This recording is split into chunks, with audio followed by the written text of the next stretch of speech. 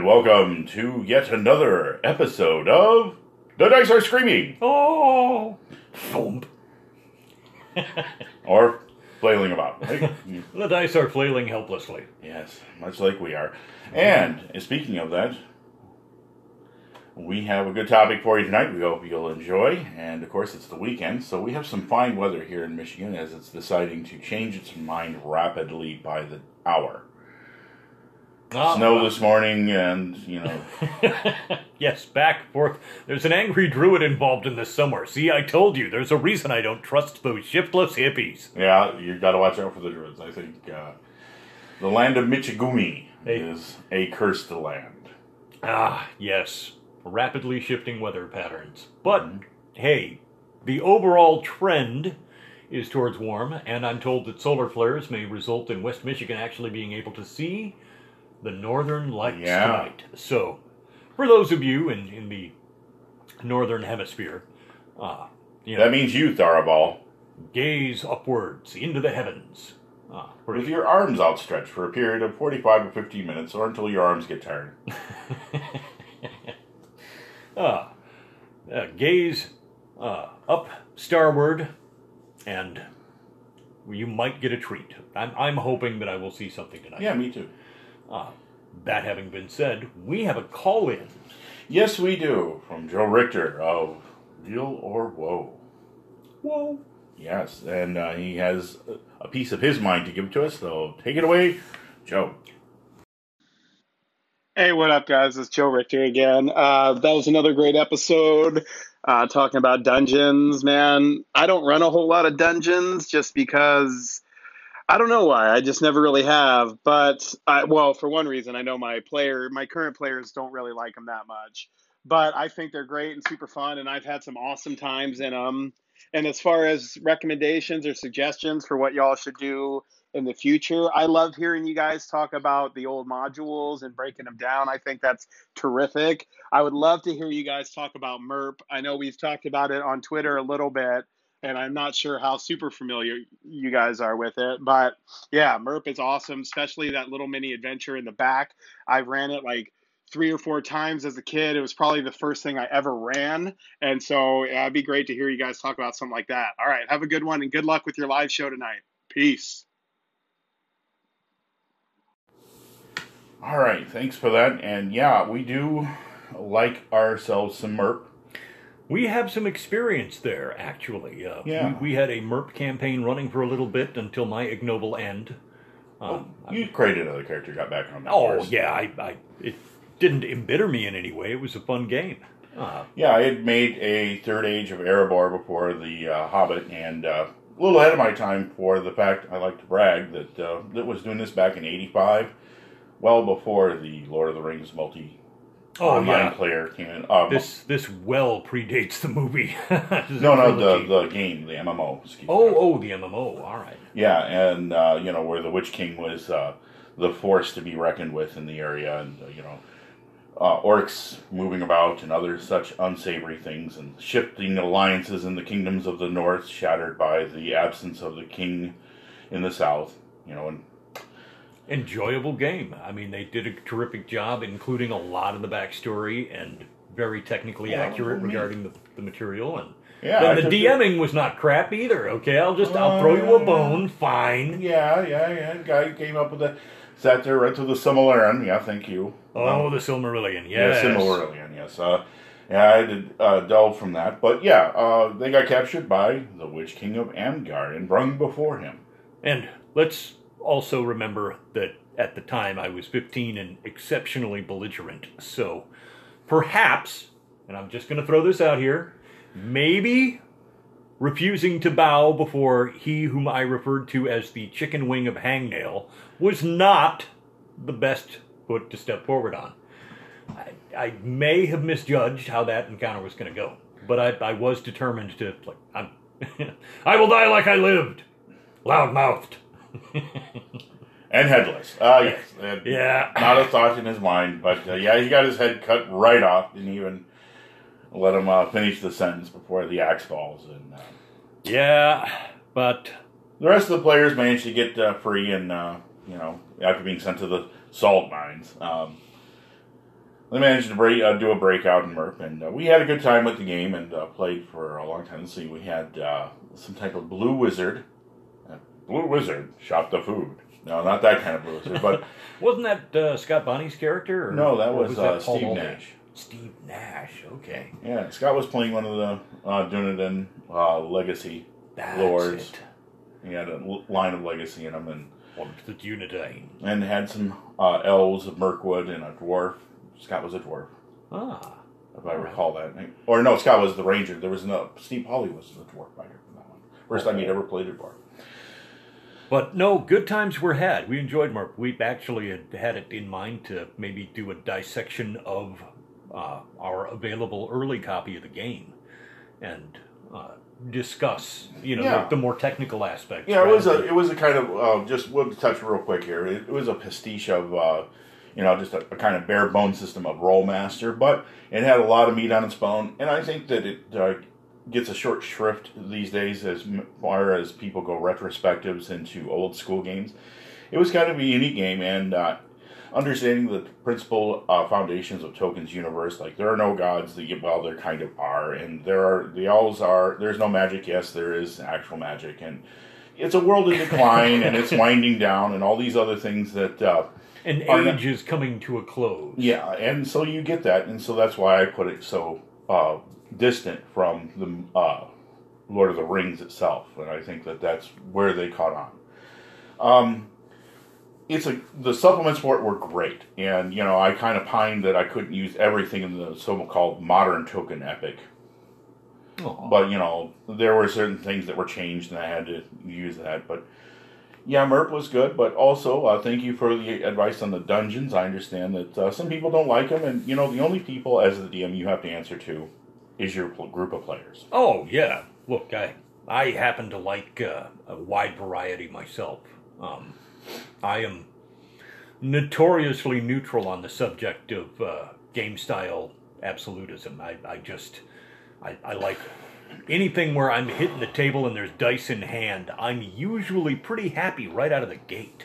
But some people do have a marked preference for less dungeon-heavy adventures, which we should really sometime. We did do a cursory examination of the topic. I think it would be a lot of fun to do a strictly non-dungeon, really micro-focus on the social dynamic campaign style. Yeah, we've kind of hinted, we've hit around it, but we haven't really dug at it, I don't think. We kind of like... Yeah. We've touched on it in several ways with, guilds and intrigue and espionage and, guild politics of the Thieves Guild and the Assassins Guild, but we never really have dug at... I want to crack the bones on that and really get at the marrow. Okay. Well, we are doing we'll about the War of the Thrones. Yeah, which is why it's been on my mind lately, because the War of the Thrones campaign is kicking back into gear. Petros of Opara rides again. Yes, with Destiny's Barban. All right, so thank you, Joe, and we'll just we'll keep it in mind, man. And again, thanks a lot for all the shout-outs on Twitter, guys. You're just an awesome person, and I wish I had the time to do what I did today, but I was just a busy beaver today. Me and the wife were out and about. Oh, good on you. So, all right, but our topic. That brings us to the meat and potatoes of the show. And speaking of which, we are the corned beef and cabbage and Guinness fart of gaming podcasts. Thank you, St. Patrick's Day. The post St. Patrick's Day blues. Nothing like a warm cup of Guinness. Yeah. So, what are we talking about today? Well, let's see. The ecology of the Barachatherum. Theorem. No more of the Baluka theorem. No. No, their ecology. We need something a little with a little more kick to it. Let's see. Oh, I know. Since you like to talk about kimonos, let's talk about those fellows who wear nothing but bed sheets, robes, and shaved heads. The monk. Oh boy, if you want to get the grognard stirred up, besides messing around with changing chainmail bikinis in the equipment list, one thing you can get them all stirred up about is the inclusion of monks. Some people hate them, some people like them, some people feel it dilutes the rarefied atmosphere of Western type gaming, which I say, who on you? Your game should be inclusive enough to and look capable of holding I different didn't sign form on. of. I didn't sign on to play. Feel like the medieval France. Yeah, The role-playing game. During the reign of Philip II. Your campaign will only range a total distance of perhaps 100 miles at most. So, Yeah. I've never seen the ocean. Right. Just no. If you're playing at the world, yeah, I slipped that in there. Yeah, you did. It's a terrific book, by the way, Playing at the World. Very good book about role-playing games. But yeah, the monk rises hackles because, it's kind of seen as an Eastern influence. And they're right. It does have its roots in Eastern mysticism and a little bit of the gentrified view of the mysterious East. But it was initially came out in Blackmore, 1975. Yeah, and I'm going to make a special note about that because, honestly, there's a thing that's forgotten. That it literally couldn't be known by somebody who wasn't there. 1975, America. Bruce Lee was all over the place.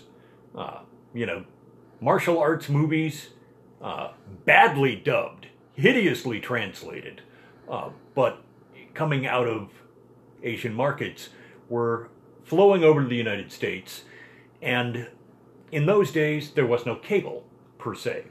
Certainly not at the late 70s, okay? That just, 5-10 years down the road, HBO and things like that would come out. But at that moment, in the United States, circa 1970s, martial arts fever had hit big time.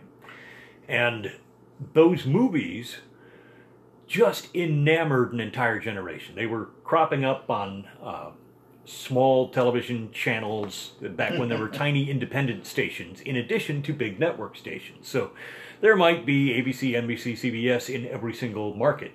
But there was generally somewhere within range of people one UHF. station. Yeah, one weird channel that they would buy up old movies and things that were not terribly expensive, and then they would run those at about 10, 11 o'clock at night. So if you were 10 or 11 years old and managed to get to stay up on a weekend night during the summertime, there were these movies with these amazing stunt kicks and things like that that would enamor any 11-year-old's mind. Just, they were too much. Well, they also had them during, in our neck of the woods, they had a, was it martial arts theater or something like that? But yeah, Mike's right. I mean, there were martial arts studios cropping up all over the place. It was a craze, and Brian Bloom, one of the Bloom brothers, came up with the original Monk class. And it was loosely modeled after The Destroyer, which is why I say it has the gentrified version. It was a novel series with an ancient master who had achieved and unlocked all the secrets of martial arts and was teaching it to a government operative. And he was only teaching them in small bits amounts. You can see it in, what was it called, Remo Williams? Oh my gosh, yes. The adventure begins. Yeah, and ended. But well, not Fred Ward's fault. I enjoyed the movie. Yeah, but each one of the novels, he would learn a new technique, like learning how to control his breathing, not just like holding your breath, but actually stopping your heart rate and appearing to be dead. And the monk class really shows from that. But that's kind of an esoteric, but that's where we were with the monk. It seems kind of to a lot of people like it didn't embody martial arts per se. It embodied a kind of strange clash of a mixture of abilities that just really didn't make much sense. But of course, the one thing that the monk was feared for, the quivering palm. Ah, yes, the death touch. Mm-hmm. Well, the nonsensical part may have been because there were so many different sources. Mm-hmm. With so many different influences competing for attention at the same time. when they first drafted the monk class, it came out as a mishmash jumble of all this stuff that, some players at some tables were like, well, I want to do this stuff from this thing that I saw that was really cool. Yeah. And it was an answer to a question. There was a want there, and then gaming just said, hey, let's meet that want. Was it perfectly stitched together out of the gate? Oh, no. Not at all. It was in effort to kind of be balanced to other classes, hideously underpowered at the first levels, which let it, even though you got 2 hit dice, you were 2 4-sided hit dice, so you were just slightly a little more tougher than a magic user and about the same level as a thief. Yeah, it was a compromise, and there were a lot of compromises. And your weapon selection was pretty crappy, and your hand-to-hand damage wasn't good, but you were a monk. You could only go up from there. Yeah, they did try to hammer home that, like, well, you're a level 1 monk, you're an initiate, you're the guy with the white belt. Like, this is my first class. You're gonna get punched. Ow! That really hurt. Yeah, well, you probably should have brought a weapon, maybe some armor and a shield. Yeah. Okay, I'm sticking with this. Yeah. Not for the faint of heart. I'm going to say this about the early monks. There are only 2 kinds of players who managed to get a high-level monk in old-school D&D. Those who had generous DMs, and those who were tough and determined as well as smart. Because if you managed to crawl your way out of those first 5 levels, you were playing like a pro. Yep, slowly but surely the monk would change. A Dragon Magazine article, which was, I believe, loosely titled, called The Monk. He has more to kick about. And started refining the monk to make it more balanced. And I think that took it away from the kind of hodgepodge of the Destroyer, or representation of the Destroyer novels class, into kind of like a formulative martial arts with abilities right out the gate that made it worth playing at first level. And also an armor class that was more than just no armor. Yeah, they eventually, somebody, typical of gaming, because there's always somebody who will sit down and do the research on this. If not the original authors, then there's a fanboy out there who's like, I could do better. They should have analyzed this and included that. Gaming is wonderful that way, in that it self-corrects. The helm constantly adjusts based on what people are interested in. And this is true also in the case of the monk.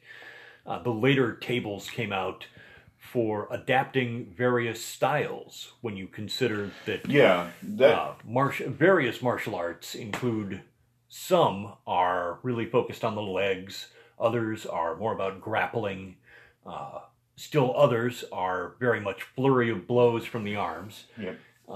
So you began to see these, visible differences broken down into tables and charts, so that here you have somebody who is doing something more like wrestling or Brazilian Jiu-Jitsu, versus over here you have someone doing something more like Northern Taekwondo.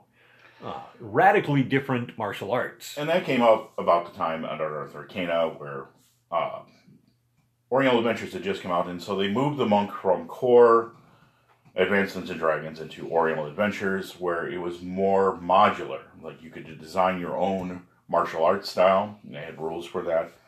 And of course, Dragon Magazine would come out with many articles on their Oriental themed issues on new martial arts styles, or ones that were incorporating real world.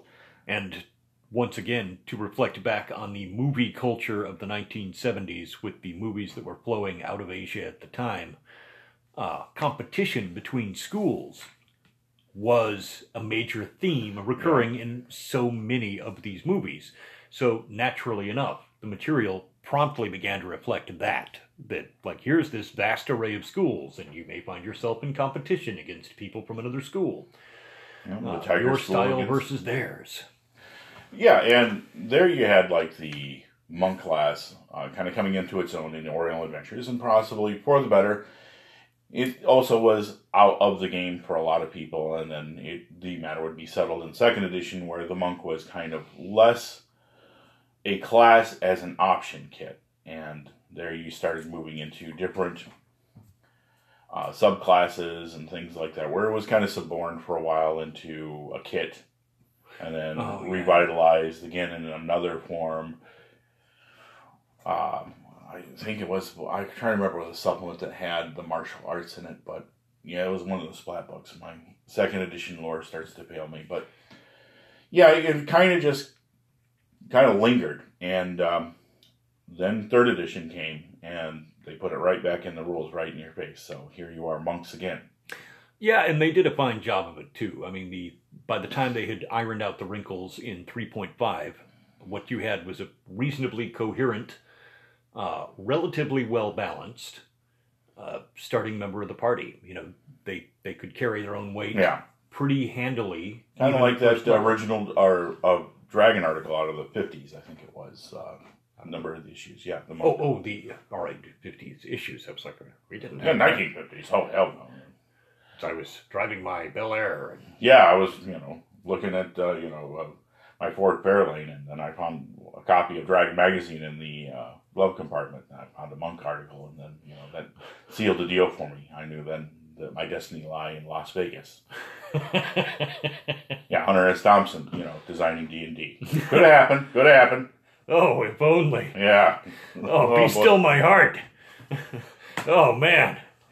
You're going to see the kimono open if we start talking about Hunter S. Thompson.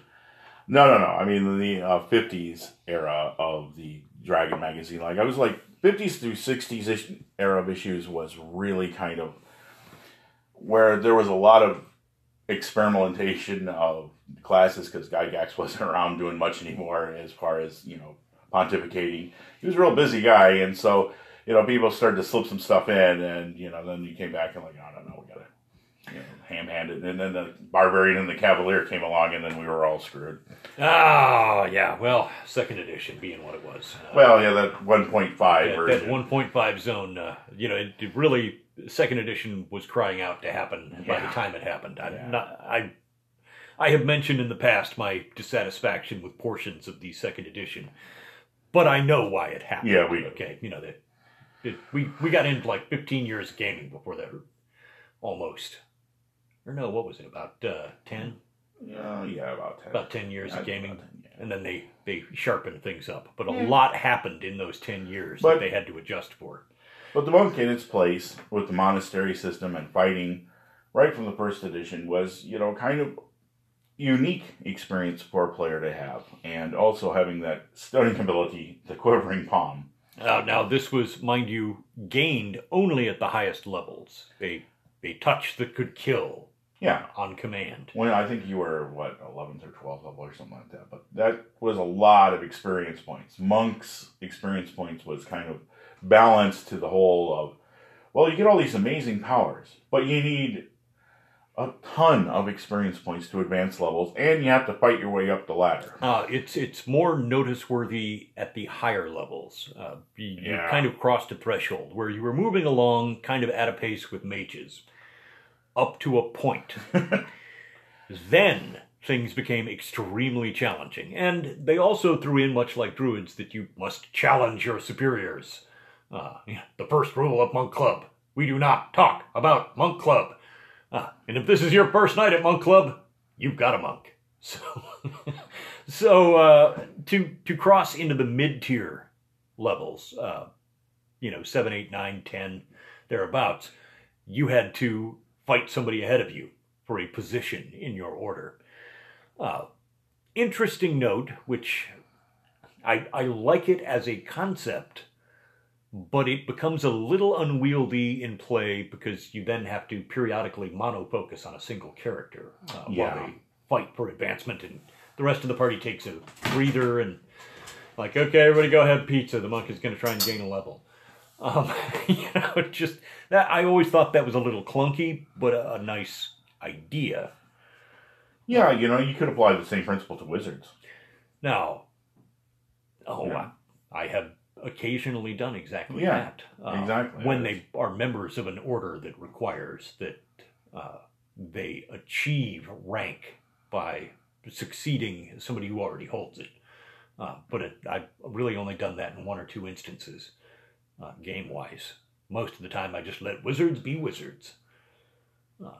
But the monk had this stellar array of abilities that in the earliest edition they were a little ham-fisted. Some of them made perfect sense. They were rooted in self-discipline, both of the body and of the mind, not really magical abilities. And so, the ability to dispel magic does not prevent the monk from exercising these powers. Now, I thought that was a noteworthy tidbit.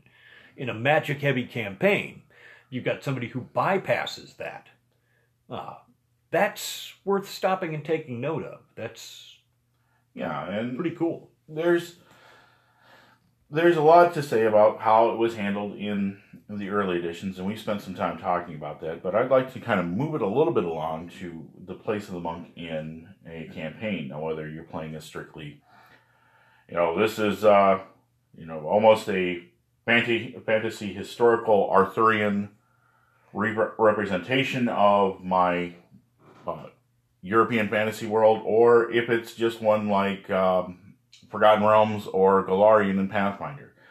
I think there's room for just about everything and under the sun. And if you really want to restrict players' options based on the esoterics of a monk, I think that it was a little unfair at first. But since we've moved on from that, the idea of having a martial arts heavy culture within traditionally hidebound Western type cultures is interesting. And, you can take the monastery system and use that as a basis, where they train with different forms of non-lethal combat, much like the Shaolin monks of our own history. That they didn't necessarily use many weapons, but they used styles in order to defend themselves when they did travel.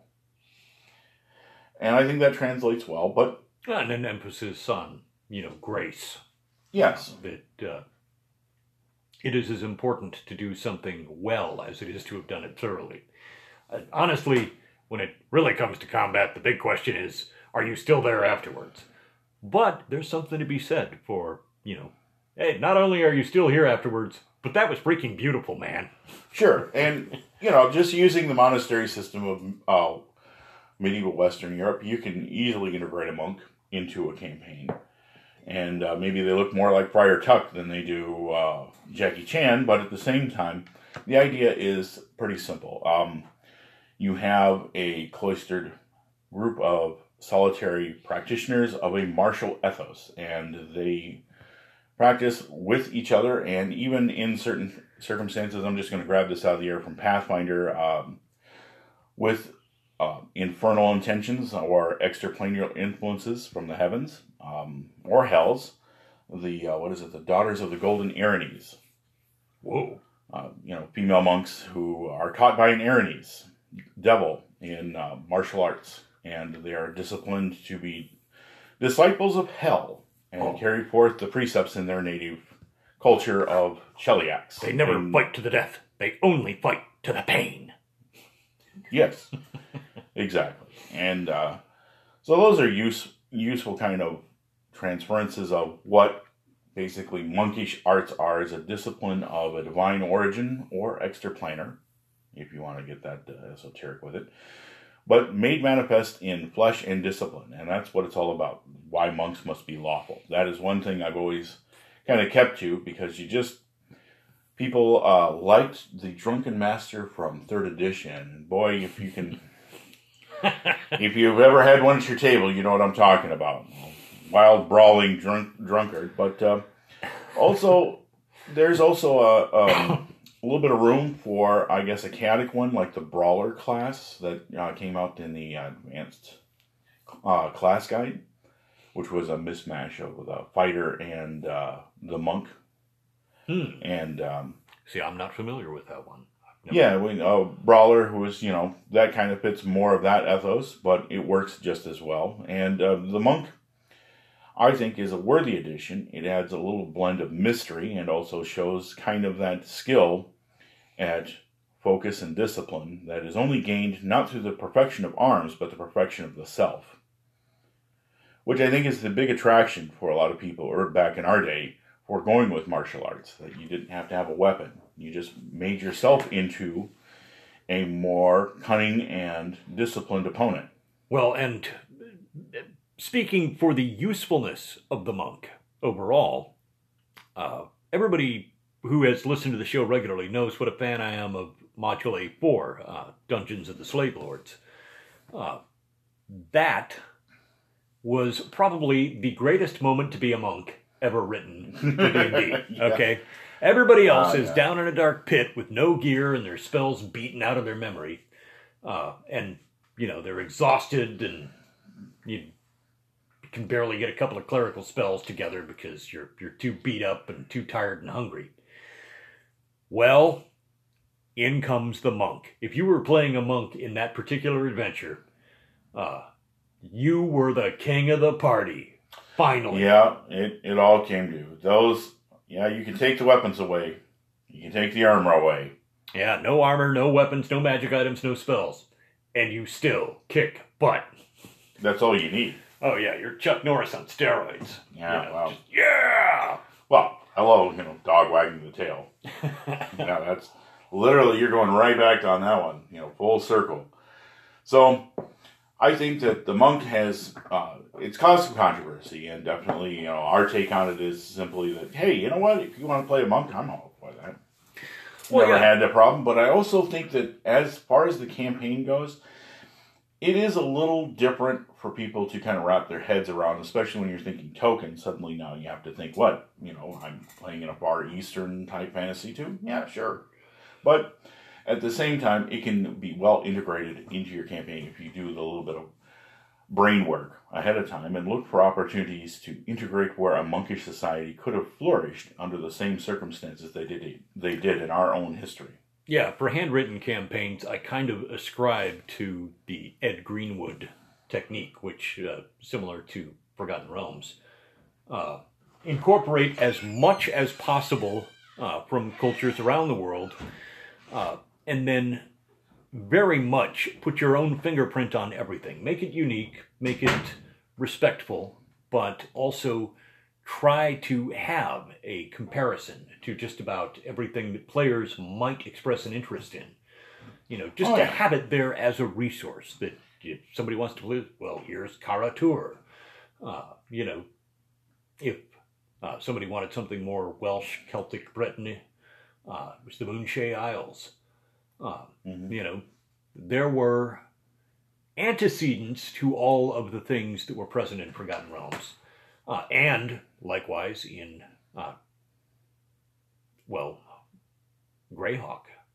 There were many. Well, also places. Golarion, conversely. I mean, any good campaign world, Pathfinder any good campaign job. world has that in it. I think it's perfectly suited that Forgotten Realms did it.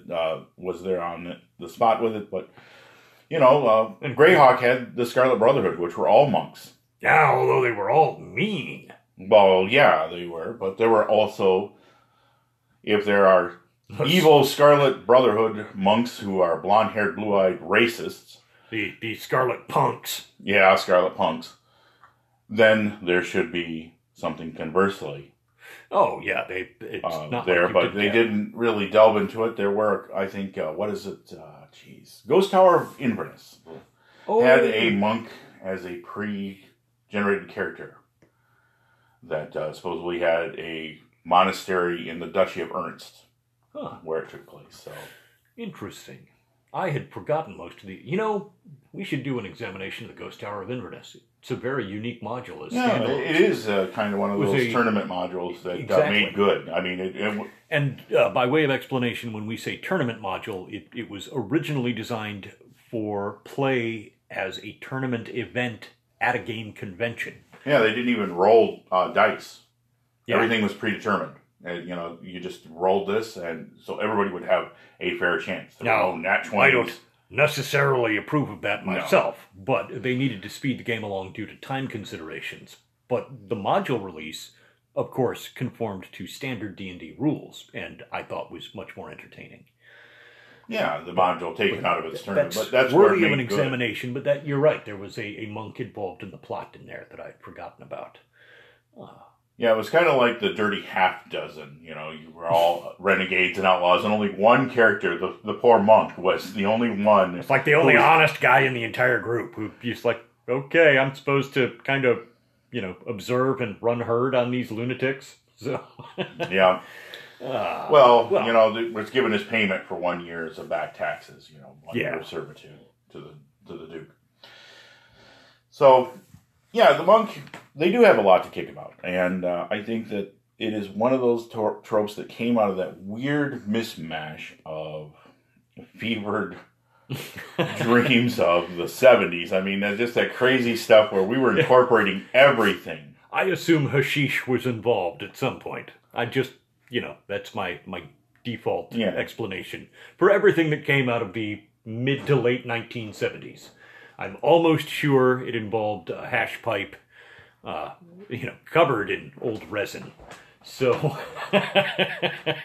oh goodness. Still, that having been said, critiques aside, I was just ascribing that, it was the result of too many bowls of chocolate frosted sugar bombs.